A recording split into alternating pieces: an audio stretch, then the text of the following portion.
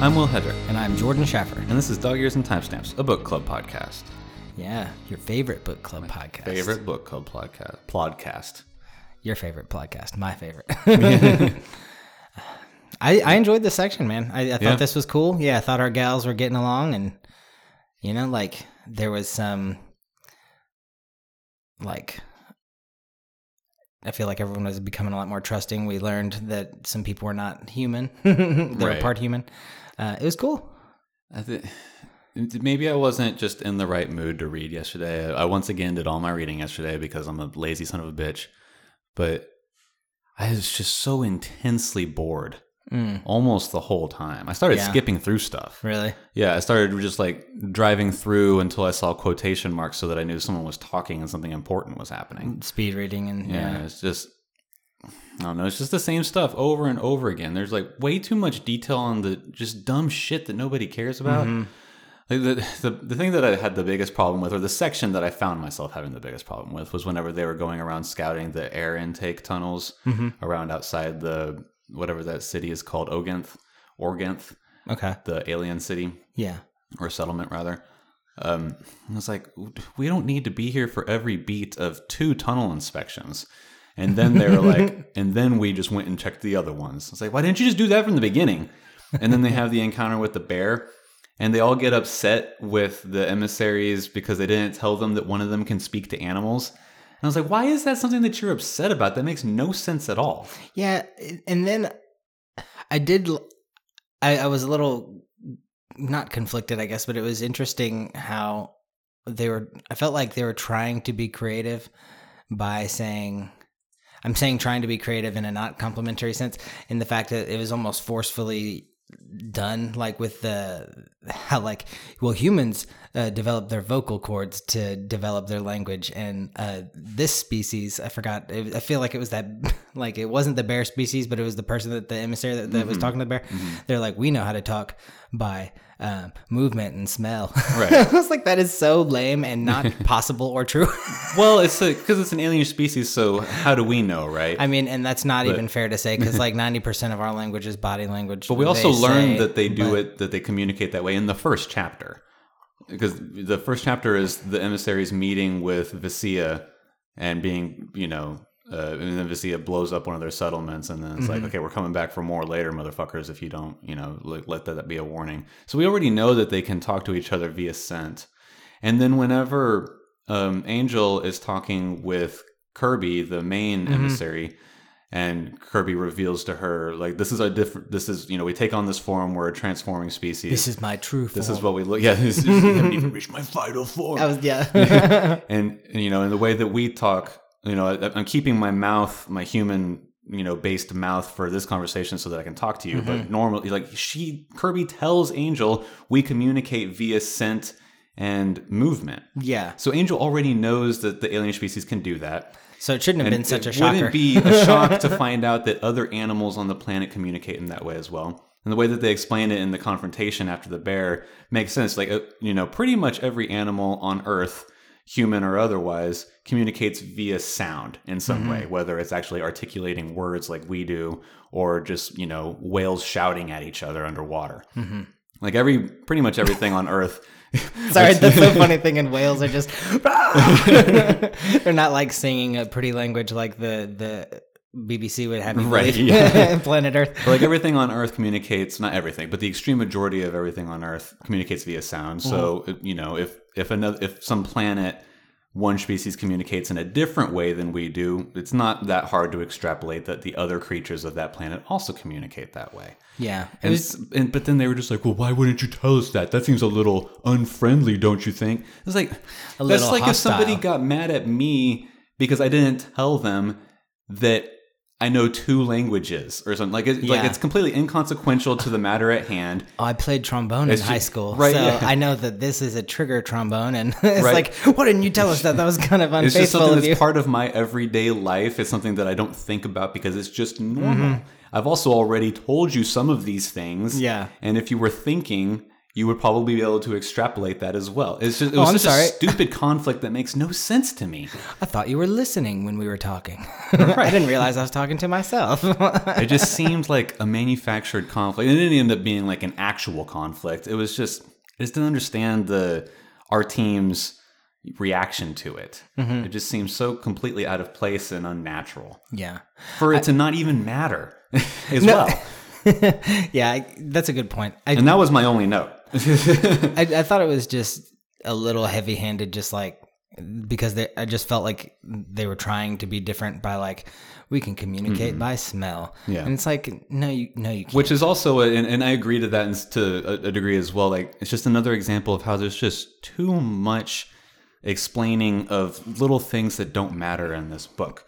Again, it's pedantic, like I said last week. I mean, I'm a little bit biased because I have such a good book to like reference them doing a whole new style of language, you know, and it being like completely getting rid of like having any facial expression except for like among the people that you like grew up with and like your family, you know, like the people that you like, I guess basically the person you marry, then the people you like really, really, really trust is like Nakama. I'm just kidding.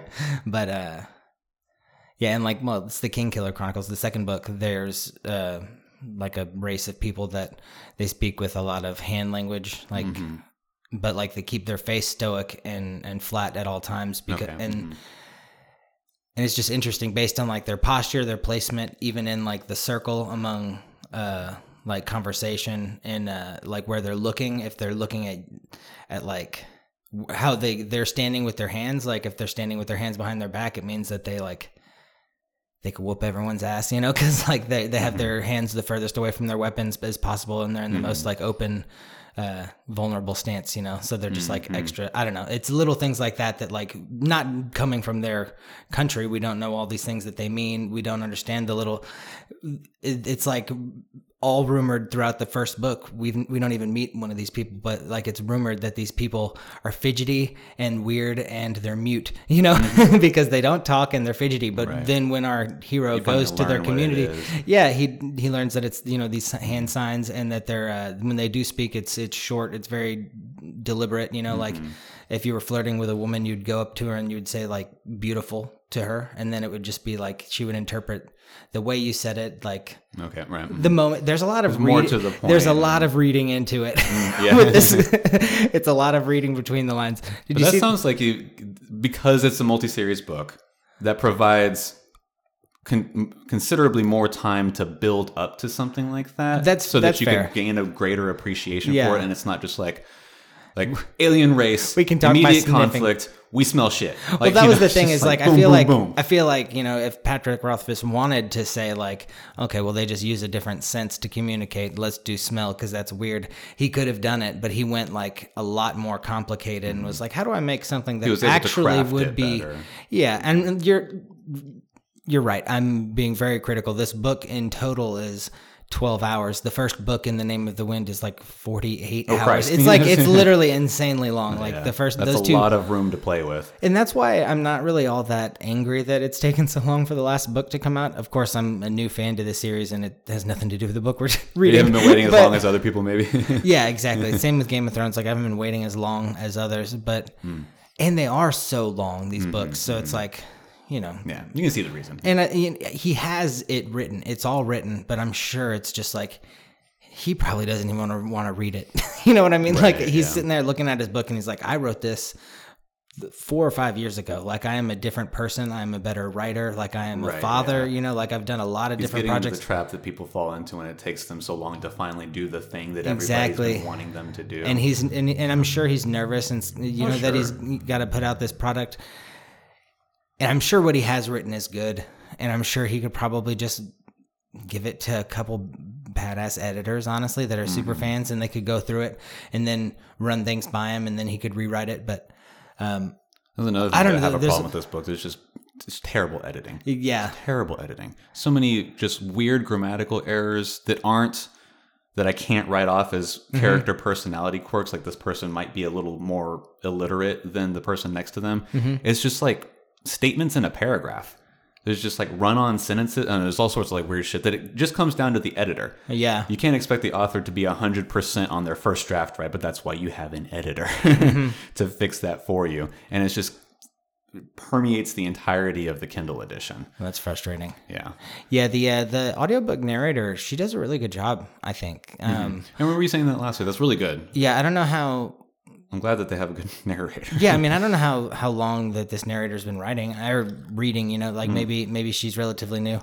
But I mean it's no I can't even remember his name, Jim Dale, but but she's good, you know, and every now and then it's funny when you hear the narrator's I feel like the narrators normally use their voice when they're reading just the basic text, and then whatever character they assign their voice, I feel like is the main character. And every now and then it's like, I feel like it's Kennedy most of the time when I hear this person's voice. And she's not the one that like screams main character. Yeah. I mean, she does feel like a main central focused character, but this is definitely more an ensemble cast than it is like one or two main characters. Yeah, which is what that hook kind of led us to believe. It's a little different than... Where's the guy? Isn't there a guy in the hook page that was like... remember. Yeah, that's why I got that Firefly vibe, because it was like the whole space cowboy, you know, like we're... I don't remember what it said. Like we're going to a bar, you know, run by this lady, and I thought it said some... I mean, I was probably just assigning a gender. Who knows, right? Yeah. But, yeah, I don't know. I remember leaving the show last week thinking, okay, there's still something to look forward to in this book. I think that I was just being critical because I'm interested. But this week, I'm just considerably less interested. I am ready for it to be over with. Ready to be done, yeah. Yeah. Because even we've now read 2/3 of the book, and yes, some action happened this section, but it's still kind of obviously not the main action of what's going to happen. So that makes me afraid that everything is going to rush considerably in this, you know, final third, and we're going to come to a conclusion that's just like, oh, we're there already. You know, it's just I just don't know. I felt like you called a lot of stuff that was going to happen too in this section, because like once we started reading, I was like, did Will read a chapter ahead? Because this is all what we talked about.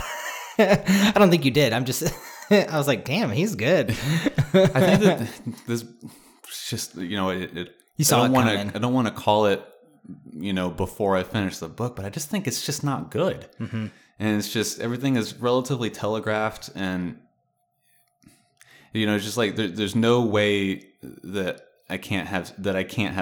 I'm losing what I want to say.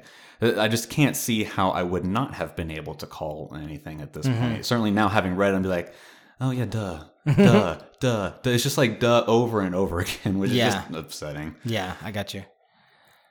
Well, bummer. Does it feel still like a super, not steampunk, cyberpunky? Thank you. Cyberpunk Yeah, it's chick. super cyberpunky. And like I was thinking last week that, you know, I was trying to decide, is it just because it's bad, or is it being cyberpunk bad on purpose? Yeah, because cyberpunk in its history is almost inherently just bad. Campy. Yeah, it's just I think that's the word we used last week. Campy, and just it's just not like in its origins. It was never any good. It was just a bunch of like, you know, amateur people doing amateur things for amateur readers. And we're disappointed to say. I'm just kidding. That appears to be what's happening here, but there doesn't seem to be anything clever about it. So I don't think it's being done on purpose up to this point. Okay. I could still be proven wrong, I guess, but I think it's pretty safe to say. And I hate being negative about, you know, because I do also feel like there's something, like I think that the author's trying to do something. Yeah. I just think that maybe they're not that good at it. Yeah, and I mean, maybe there just isn't enough book, you know? Like maybe she needed like a Patrick Rothfuss long novel. Like there's so much maybe there's so many herself the opportunity for just maybe one more book. Or just maybe even make this one a little longer, because like there's so many details with all these characters. Like every one of them is so rich, and like we were saying last week, it was like it's almost like in your face how diverse and rich each character is. That like the author really could have done a lot more, I think, with that, and maybe that's needs why to it feels have better lacking to pacing. us. Yeah, it's just It's like you said, everything is so rich. There's so much detail to all of these characters, but none of it feels earned. and well, I don't care about any of these fucking characters, and I don't care about how they got to where they are at all. Yeah, and when they give us the detail, like you were saying when they were doing that, they were checking through the pipes or whatever. Like it didn't like the details there. It reads when like we a get mission debriefing. it's no fun. Yeah, it doesn't. Like, why would there be so much time put into that part if there wasn't as much pacing in other parts of it? I guess it seems odd. There's zero pacing in any of the character development. It's just like Angel meets up with these people at the bar whenever she's going to take the new job from Rosie, and immediately we're supposed to be like, okay, these are her friends and we're supposed to care about them too. And then they go on the mission. We get a couple of like, quirky bits from some of her friends. Find out some aren't even human. Just kidding. And then it's just like every single bit of character development is squished into a chapter and then thrown at you. And it's just, I don't know, there's just like nothing earned about any of the development in this story so far. I don't even have a reason to hate the bad guy, Vasia. Yeah. Like we talked about last week, is just like she's supposed to be like, the dumb villain who just hates on the emissaries because we need a villain, and that's okay sometimes.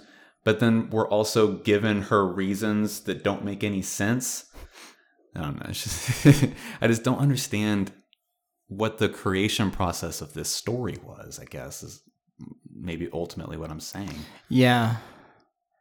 Yeah, because I feel like there's a lot of passion in it, but it's just what's driving. Yeah, it's like she had like an idea, and she really was excited about the idea and wanted to get it out there and had all these things, and then like had to cram it into one book, and maybe this was something that the author had put off for a while. And then was like, well, now's my opportunity to do it. And I have pretty much all of it, in this lexicon that maybe they wrote. And I'm sure it's different too, I'm sure it's different too, like reading it, knowing everything and like trying to cut it down and thinking what might not be important. I mean, maybe it was like a self-editing sort of thing. And that maybe is why it's lacking, because it's... I've had that trouble with some of the short stories that I've wrote when I was like, oh, I don't want to cut that bit. I feel like that bit's really important. And then I had to like look at it over the course of weeks and weeks and be like, okay, I can cut that bit. But then if you cut too much, then it's like, oh, I just got rid of her whole backstory. Right. But I also get to cheat with those short stories because they only have to be, 15 minutes long. And so it's not like I had built up, 12 hours of content that I had to cut down to 15 minutes. Like, You want to read one of those on the podcast? I could. I've posted a couple of them before, so it's not like they're not out there for the people to be, see them. So I guess I can't say that I would be embarrassed to do it. That'd be kind of cool. Maybe I'll try and write one this week, and we can read them on the podcast next week. It's a pretty fulfilling exercise, in my opinion. I don't do it nearly as much as I used to, and I don't do it nearly as much as I should continue to do. But I have a couple that I feel moderately proud of. So yeah, maybe that would be something worthwhile. That'd be fun, yeah. Like I said, there's a couple of them that I've already put out there, so I'd have no real excuse to keep it from, putting it out there again. Yeah, that would be fun. Maybe we could force ourselves to write you don't have to write a new one, but I have one that I've been working on for fucking 2 years, and I wrote myself into a corner, and I don't know where to proceed, and that's really frustrating. Well, that might be fun to read then. You might be able to break the wall, or whatever the term is. That's not what they say in writing rooms. Right. We need to break the wall on this plot line. That'd be cool. Maybe I'll try and branch out into something that I've never thought of, like into the sci-fi world, because I've played around a lot, in the I know you've had ideas. Harry Potter talked about space your ideas, to a great extent sometimes. Yeah. Yeah, that's my problem. That's kind of why I think I was relating to the author a little bit, is because, my imagination will run wild and I'll go down some of these holes. Like, this detail is super cool, but then it's like, how do I make that? Like, how do you form it? Yeah, how do I make it matter in the book so it's not just like a chapter about the wood of this wand, you know? Right. Like, that's not super cool. But like, maybe if I made it about, I don't know, like this guy, I don't know, maybe, I really don't even know. Like, it could just be a kid that always saw like you think this you kind of tree. get stuck like in the concept phase and maybe like some of the like pre-research. Well, I'm too eager to get the little details that I think are cool out that I don't know how I don't know how to craft the space, you know, like I have a lot of trouble building the setting and then really just like building the scene and the setting is a lot of trouble for me. And then but getting the ideas on paper, I think are fine. I just have I can't put myself there and then almost like transcribe what I'm seeing or anything. Like I have a lot of issues trying to create a story, but I never have issues like writing a paper, if that makes sense. Yeah, I see exactly what you're saying. I have a lot of that too. I used to keep notes of my ideas, and then I realized that I was using that as a crux and not getting any of them done. So I got rid of that note. I probably shouldn't have. But like I used to keep just like one like note page on my notes section on my phone that was just like story ideas. I got rid of it. I probably shouldn't have. But I had so many that were just like, what a fucking great idea this one line is. How am I going to make that an entire movie? You know? And it was just like I can't come up with one right now, but I'll come up with just like one idea, and I think, or that is such a great fucking joke, Will. Now, how do you make that an entire conversation? Well, I know that they've done that in Parks and Rec, like towards the later seasons. There was one episode where it was the low-cal calzone zone, something like that. And they made that joke, and they're like, that's really funny. We need to make it so that Ben has that. And then they wrote a whole episode around how Ben runs this like low-cal calzone zone. But that's also like an insanely talented comedic writers room. No, for sure. Like but Amy Poehler and Tina Fey and everybody, you know. It's just funny that, I mean, you know, they do it too, and then they write a whole episode around it, and you were doing it just for fun, and they're still doing it, you know, like I guess even at the professional level, you can do something like that. The only ones that I've successfully finished and then edited up and ended up, you know, being comfortable releasing were ones that I was able to put myself in. Going back to you talking about like you don't know how to, you know, get a story going because you just have like the idea and not and like the details. The only ones that I've been able to finish are ones that I was able to, you know, even if I had to like sort of force myself into and be like, okay, how would I play through this situation or whatever, or how would this be me making this decision or whatever the you know the crux of the story is. How could that be a thing that I would be involved in, and then that helps me get somewhere else. Interesting. Yeah, because I think the last time I tried to write something, I was trying to do it. I was thinking, I think we had just read Salem's Lot or something like that, and so like forever. Oh yeah, that was literally it was it was a long time ago that I tried writing something, and I just remember thinking about how Stephen King was saying that the characters developed in ways that he didn't really even expect, like, and it just made me think, like, okay, he's almost role playing with his own characters, and then seeing how it turns out, and like he just like puts them in the setting, and then just sort of lets them live. Exactly. I feel like he's playing the dungeon master in his own little game. Oh, that's a good way to think. And about then it. he's literally like, okay, if this character is the, you know, like, I'm literally going to use D&D terms, but he's like the neutral, or I can't even remember what it is, but it's your affinity or whatever, like you're good or bad, or what is it? Oh, right. Yeah. It'd be like lawful neutral or whatever. Yeah. Chaotic neutral and stuff like that. And so like, I feel like he almost assigns those sort of character traits to the people, and then he lets it play out how it would actually play out. And that's why it's so realistic, and that's why it's so raw. And it's like, oh my God, I can't believe Stephen King did that. And he's like, well, it wasn't my fault. Right. They're just playing the game that I said. He's like, I'd like to play a game. He's the guy in Saw. I want to play a game. Or I have a terrible Jigsaw or whatever. Jigsaw. Yeah. I wonder if that would help me write a little bit. If I thought of it more as like a Dungeons and Dragons sort of campaign, and then I like maybe write a little bit of a backstory for these characters, and like certainly if you have multiple characters, like that's a great way to look at it. I had never really considered it that way before. Yeah, because I've only ever written stuff with just a singular character, and in fact, the two that I completed, they are the only people that show up in the story at all. Yeah, So I I've guess been kind of cheating. I haven't tried to introduce anything more complicated. The one that I haven't finished does have a couple of additional characters, and so Nice. that's why I'm getting fucked up. Well, he always does go into the perspective of the other ones, doesn't he? He jumps through them a lot, doesn't? At least certainly in everyone that we've read for the show.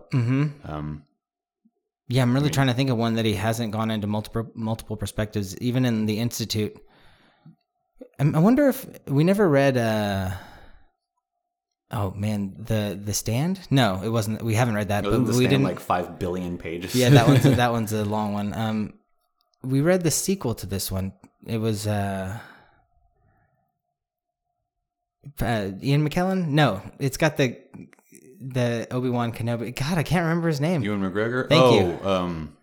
Dr. Sleep. Thank you. Yes. We didn't read either The Shining or Dr. Sleep. We just watched both movies because Dr. You Sleep didn't was read coming Dr. out. Sleep? No. Dr. Sleep was just coming out, and I thought why don't we watch The Shining and then go watch Dr. Sleep in theaters? And Oh, I thought we read Dr. Sleep for some reason. No, you're right. That one I was thinking maybe would only have one perspective, but I mean, we didn't read it, so I don't know. But the little girl is also a main character in that movie, so I bet it jumps between. Yeah.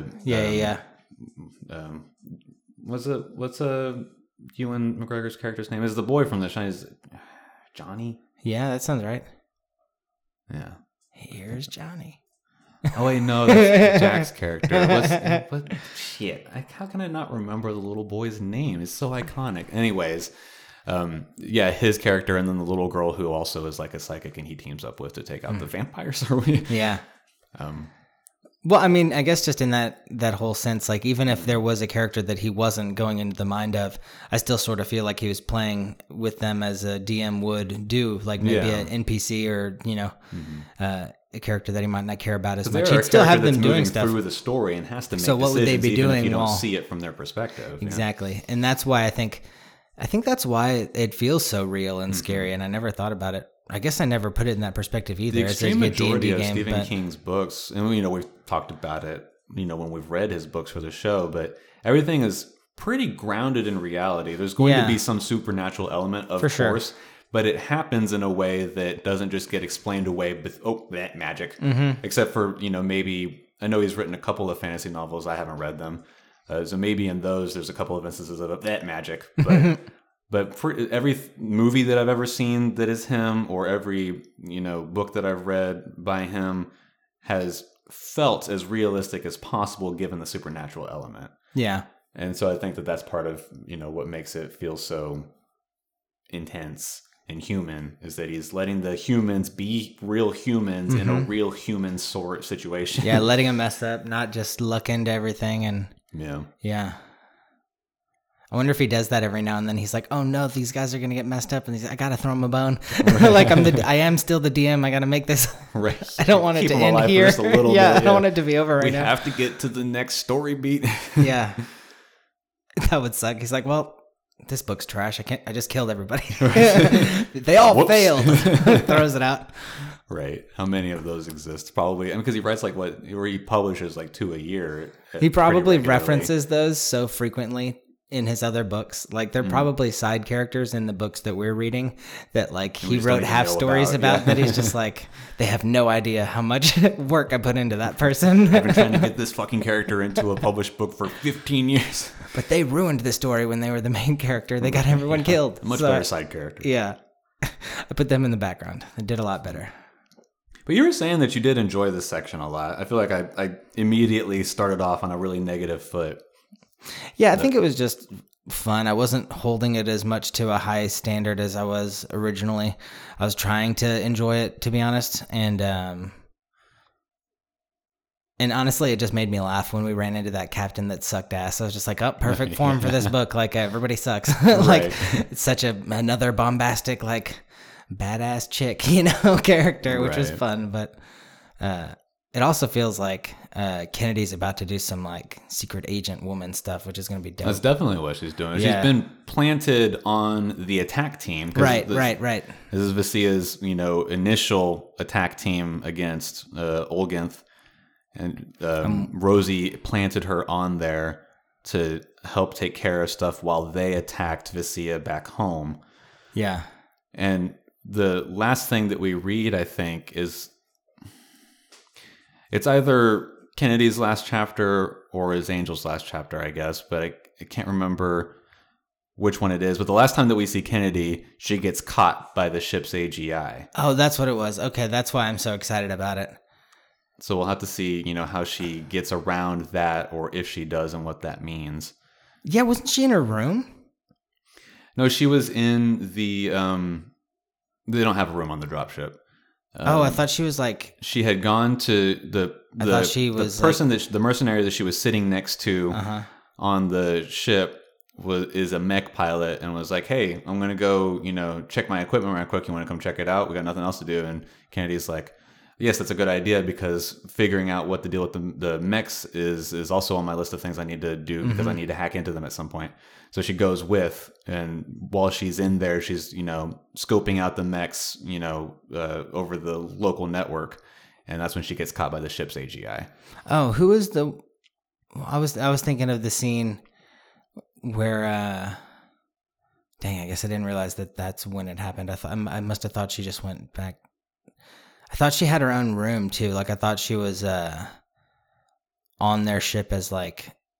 Didn't the captain say like who hired you? Like you suck. Yeah, it's you're super underqualified. So I thought that she had snuck her way on board as like a. They did falsify her trip on. Yeah, but they don't explain like what it is that she's meant to be impersonating. A mech repair. I'm just kidding. Right. A mech repair girl.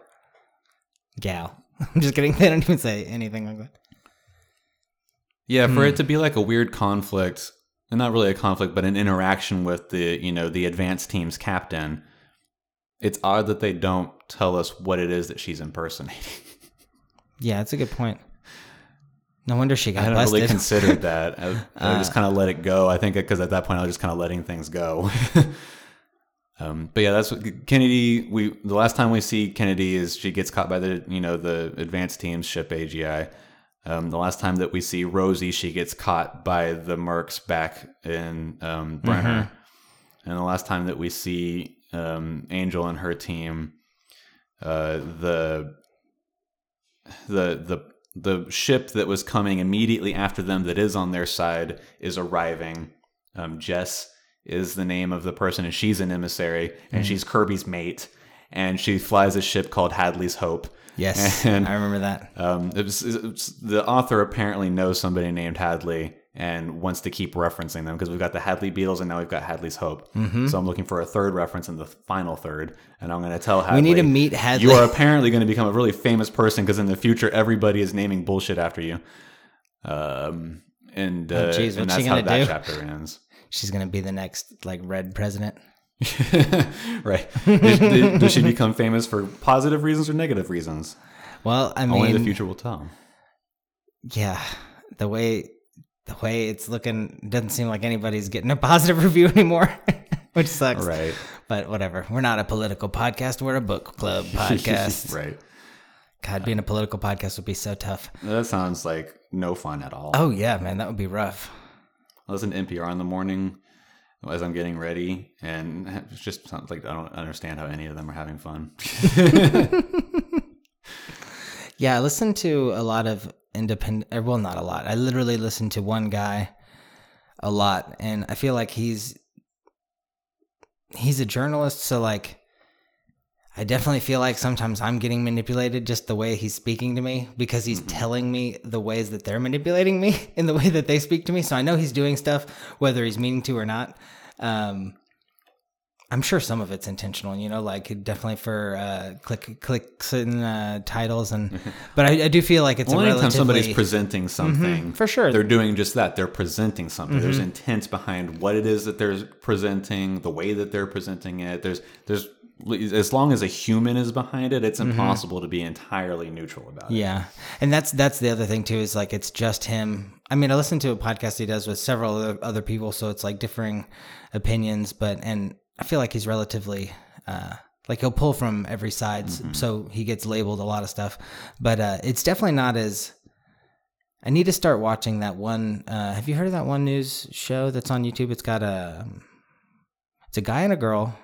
I think it's an Indian guy and a blonde lady, and I'll have to look up the show. It's but it's he's a right-wing conservative and she's a left-wing liberal. How are they Okay, going to get right. along? It's not like a sitcom or anything, Yeah, but right. it's literally like they're both so far on each side, and then they come together. Like they're both presenting the news, and they're having like a.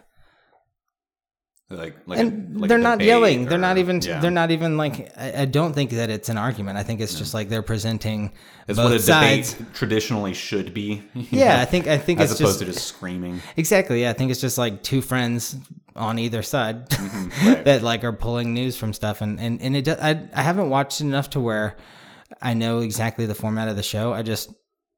I know one guy is openly one side and the other person is openly You've the other gotten the side. gist of it. And the only time I started watching, because I wanted to start getting more news, was like during all the Bitcoin stuff, and I was like, or not Bitcoin, it was during the GameStop stuff. And I was like, yeah. I do not want to hear any more about Learn about your stonks. how much I should have spent on GameStop stocks. Like, I wish I had gotten in when Reddit was talking about it. I didn't even know they were talking about it. Yeah, I was late to that game. I wasn't late. I never arrived. Same. Because I knew that I would be late by the time I knew about it. I was like, well, okay, well, it's, that ship is Too sailed. late now, yeah. I bought some Dogecoin. Nice. That's supposed to be doing well. It's gone down a cent because it was only at like 6 cents whenever I was like, okay, I think I'm going to buy it, but you can't buy it on the weekends. So I had to wait till Monday morning. By the time Monday morning came around, it had gotten up to 8 cents. Ooh. So I bought like 310 Dogecoins, and then it immediately dropped down to 7 cents. And I was like, well, that's how things go. Whatever. How do you buy So the Dogecoins? How do you buy the Dogecoin? Through Robinhood. Robinhood? Okay. I use Robinhood for my stocks investments. Those Not that I have thieves a ton, but that made it so you couldn't buy more GameStop stock. I'm just kidding. Right. But no, that's why I stopped watching that, or why I didn't watch the full episode, because it was just that one guy That's talking all it was about talking about. and I think it was just the one guy, because I don't think the girl was interested in it at all. Yeah. And so he was just super excited. He was like, yeah, stick it to Wall Street. And I was like, I kind of wanted to see what the show was like, where they both talked about a topic and then they like fact countered each other, Whereas that episode was pretty one-sided. Yeah, and which is fine, because I'm sure he did his research, and I'm not saying that he's not legit or whatever, yeah. but It just wasn't the episode. It wasn't the best in for you as a new viewer. yeah, I'd really like to see. I mean, I like it when. I guess that's why I'm always so into Tim Pool, because like whenever someone asks him like about a fact, he's like, "Oh, here it is," and he's like, he doesn't pull it out like a literal piece of paper, but he's got it, and he's like, he remembers it all. He's freaking locked in. He's smart. So. But I took an IQ test the other day and I got 94 to 115. I don't buy that. I'm at pretty all. sure I can say the R word now, but I'm not going to, because we should. I don't buy that at all, dude. You're so much smarter than below average. I know. I looked up what that means, what those numbers mean online. It said that I was classified dull. Dull. That's what I was called. I was like, what? And then like right above. I've met people that are so obviously dull. I know. It was just like, wait, that's like the medical classification for what that IQ means is dull. But you also said it was like 6 questions or something, right? Like it was. Yeah, it like, was 8 questions. There were shapes and patterns that is and such stuff. like and a BuzzFeed equivalent. It was freaking hard too. I was having so much trouble. I was taking the test and I was like, this is tough. And the person I was with was like, are you serious? And I was like, I mean, I'm having a lot of issues right now. And then she was doing it later and she was like, how did you have any trouble with this? And I was like, well, I don't know. It sucked. I hated it. Like actual IQ tests, like ones that people use for whatever applications people use that kind of shit for. I guess like jobs, I guess, if it's like a really demanding academic job or something like that, or I feel like the ASVAB or whatever is like the government IQ test. yeah, but it's pretty basic because they don't need you to be too smart to be in the Army. In fact, they would probably prefer if you weren't that smart. Yeah, we'll take them all. The Army is Hufflepuff. Like our friend Jared, he's an incredibly intelligent person. One of the smartest people that I've met, just in his general capacity for being able to learn and retain information. Not based on his resume. I'm just kidding. He doesn't always put it into practice No, I'm teasing. in all fields, but he has the capability. He's like what people, differentiate between like just intelligent and smart. Like intelligence is like, commonly defined as like the ability to learn and, retain information. He's that. He took the ASVAB obviously whenever he went to go enlist, And the recruiter was like, that is literally the highest score I have ever seen. Wow. But, I guess where I was going with that is like, he's an intelligent guy, but he's not even the smartest guy that I know. And I think he would probably agree with that assessment. Yeah. And he had the highest score on the ASVAB that his recruiter had ever seen. Damn. So the ASVAB is like, like a layman's version of like an actual like collegiate reviewed IQ test. Yeah, we need like that. Which is not what you took. Yeah, we need the ASVAB 2.0. ASVAB 2.0. I wonder if it would matter. I feel like a real IQ test, which I don't think is possible. But it's like also I think almost inherently subjective. Right, that's exactly what I was thinking. Because like, I wonder how much better or worse I would do right out of high school or college or whatever, like still doing math regularly. Yeah. Like having those formulas at hand. Is that going to matter on this test, or is it like an actual test of like my IQ, my intelligence quotient or whatever? Like my like you were saying, your ability to learn, retain, and regurgitate or apply information or whatever. I'm sure regurgitation versus application. Damn, that was hard to say. Regurgitation versus application. I'm sure that was. I'm sure that makes a lot of difference, especially on what an IQ is. Yeah. I wonder... Because I couldn't do, like, complex algebra at this point. I was never particularly good at it in school anyways, but I don't have those formulas at hand anymore. Yeah. I don't remember the formula to find, like, the area of a circle off the top of my head. I could sit there and think for 20 minutes and come to it probably, but... I don't ever need that. So it's not in my brain anymore. As opposed to, back when I was still going to college or after high school, like, maybe like, oh yes, it's that almost immediately, right? Mm-hmm. It's been so long since I've had to apply any of that, mostly pointless knowledge. Yeah. So if those questions are on an IQ test, I almost certainly will get them wrong. Yeah. So that's I guess that's the real thing. I wonder how you could do an actual IQ test that would be fair to all stages of life or whatever. Right. Would your IQ change, do you think? Oh, certainly. Okay. I don't think that it's like a video game stat that you're stuck with. And yeah. I think that you can grow and diminish. For some reason, I always thought of it as something like, this is your IQ. Like you have this ability with your intelligence, and you. It was never explained to us in school. People would just like kind of, because it was never a test that we had to take at school either. And it was even for like elective courses. I don't remember ever hearing about anybody that had to take it for any sort of reason at all in high school. But it was always just like a thing that was thrown out there like, oh, IQ tests exist. Yeah. It was just like, okay, but what does that mean?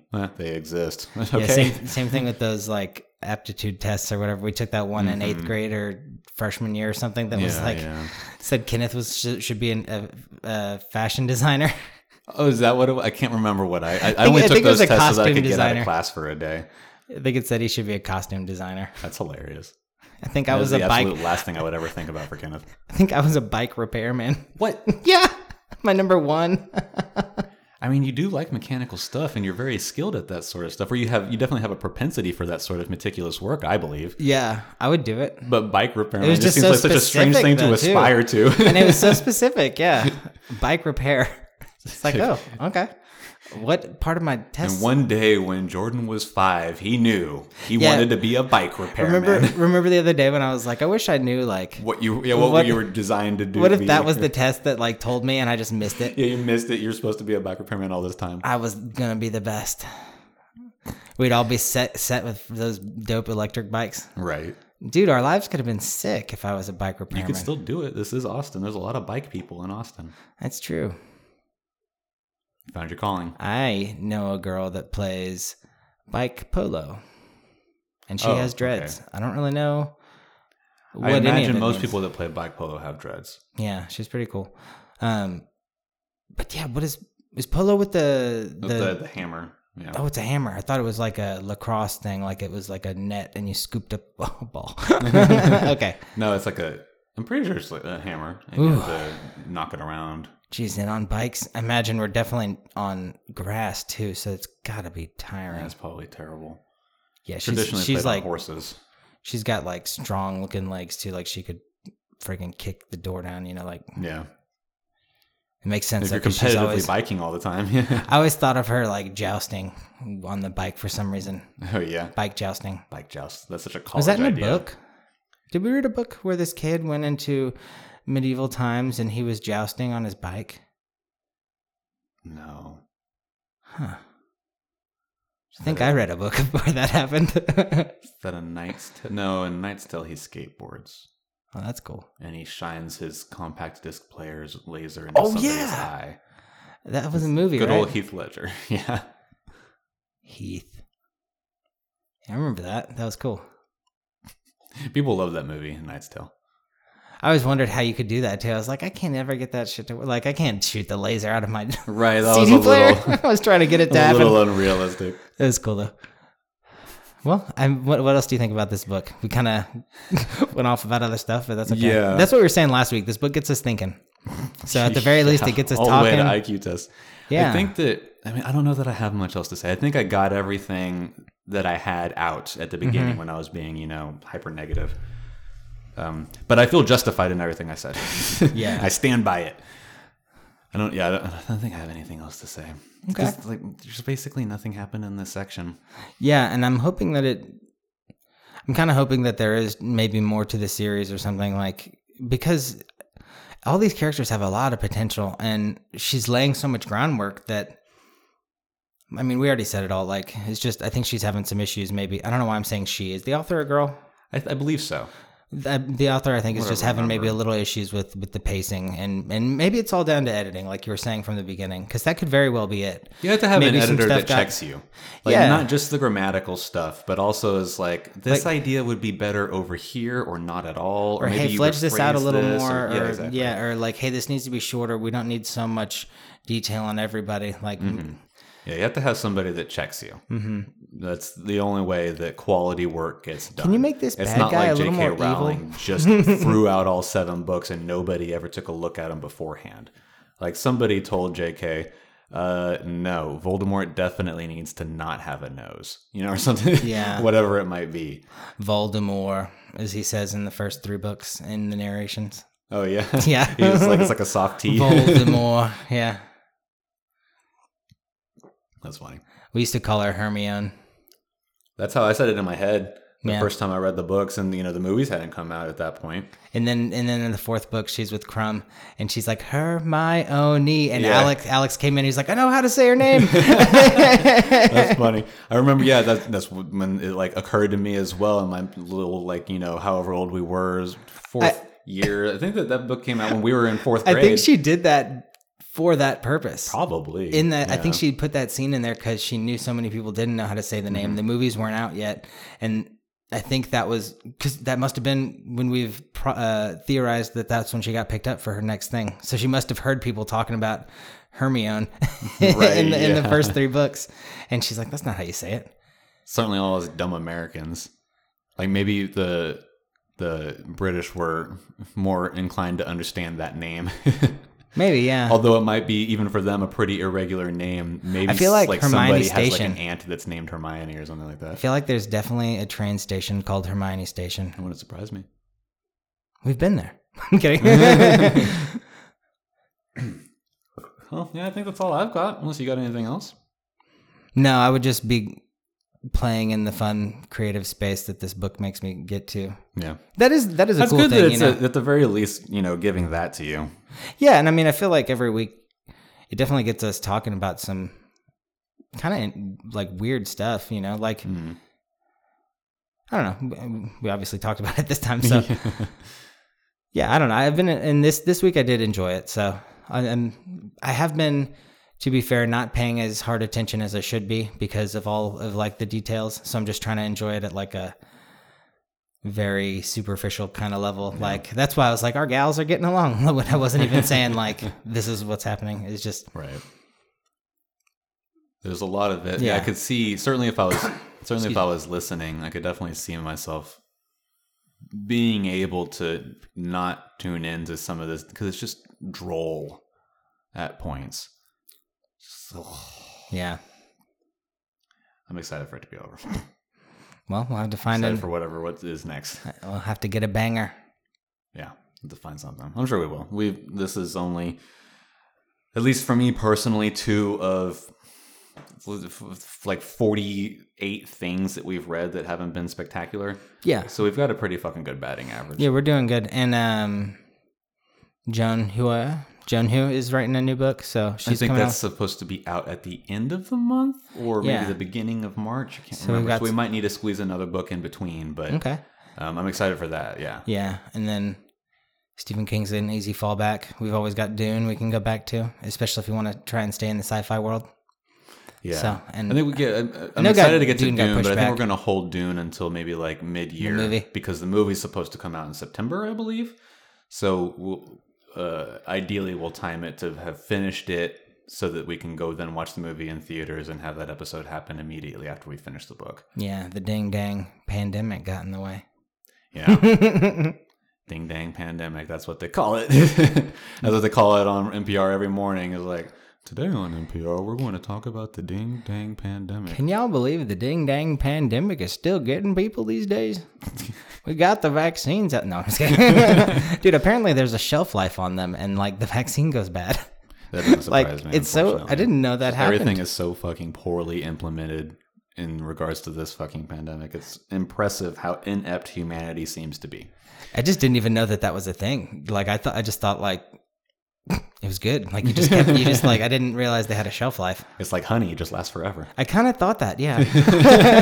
I sort of thought if we like ran into a pharmacy in the apocalypse or whatever, we'd be like, oh, all these pills are good. All these it's always portrayed all these that way, syringes are good. Everything's good in here. Right.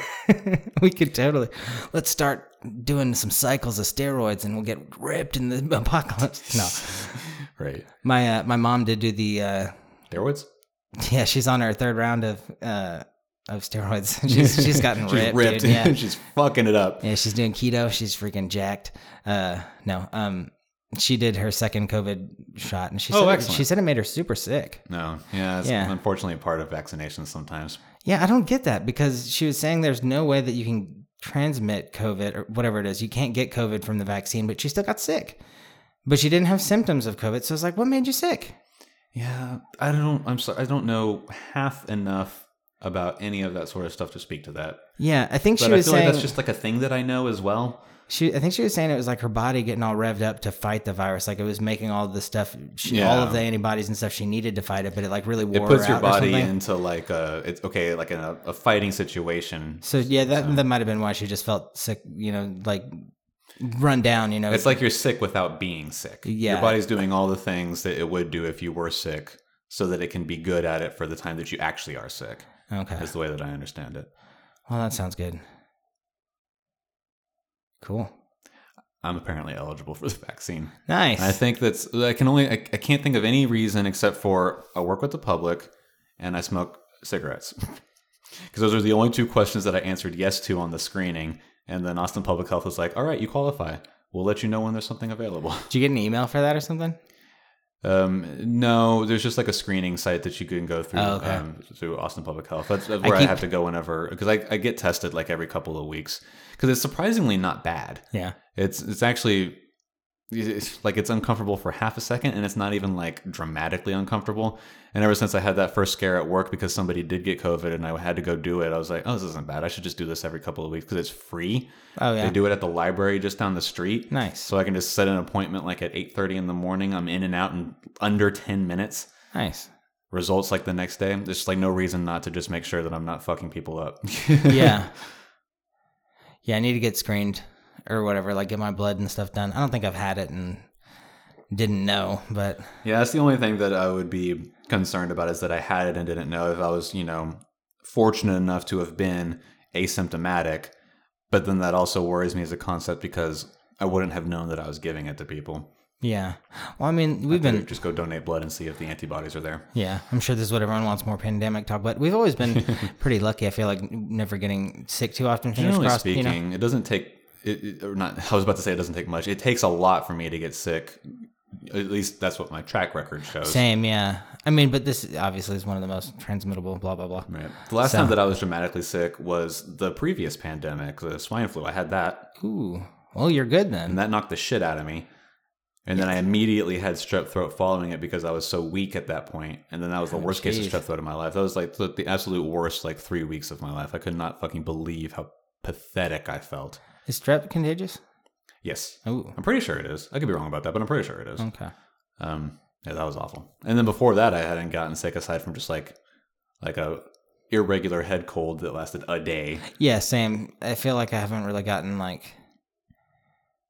bedridden sick in a while. Yeah, it's been a long time since I was like, I can't do anything. I'm so sick. Yeah, exactly. I've gotten allergies when the weather changes, Yeah. but that's just Central Texas. And I'm sure I'll develop a cedar allergy like everybody else that moves to this fucking city. And it's that would us be all. It's worse every single year, apparently. The pollen count is like every time it's cedar season, the pollen count goes up and everybody's like, this is the worst year it's ever been. Like, okay. Well, trees are growing every year, making more flowers. Right. They're the elderberry bush or whatever, it's a native plant to Austin. I think you can plant them here, but they're illegal to plant in other counties and stuff. You can't plant them in El Paso because they make so much pollen and it's so detrimental to people's allergies and stuff. And it's local to the area. It's also really dry out there. That's a so good I can point. see that affecting the air more easily. Yeah, so that's probably another reason why it's you're not allowed to plant those there. But it's funny. It's not like a narcotic or anything. It's not like an illegal plant. It's not like we're growing peyote or whatever. Have you ever seen silly. One of those Texas cedar trees explode? No. With the pollen? It sounds awful. It's nuts, dude. I encourage anybody who hasn't seen just Slow-mo guys. Look up Texas cedar tree. When you could probably just say exploding, and the internet's going to know what you're talking about. It looks like an explosion. It's crazy. People hear it. People will be outside doing something and hear it, and they'll be like, "What the hell was that?" And then there's just all this cedar pollen in the air. Oh my god! Because it's visible. It's nuts. It's craziest fucking thing. Yeah, I know. Everybody should go see it. It's crazy. We're looking that up in 2 minutes. That being said, I guess that's it. We're going to go look at cedar pollen tree explosions. Yeah, you guys know how to find us. Anchor.fm/ears-stamps. Yeah, sorry. Finish the book. Didn't mean to talk. No. Yeah. It's all the same information. Same. Yeah. Yeah. We'll see y'all next week. I'm Will Hedrick. I'm Jordan Schaffer. His dog ears and timestamps. Oh, the Bucks won the Super Bowl. Go Tom Brady.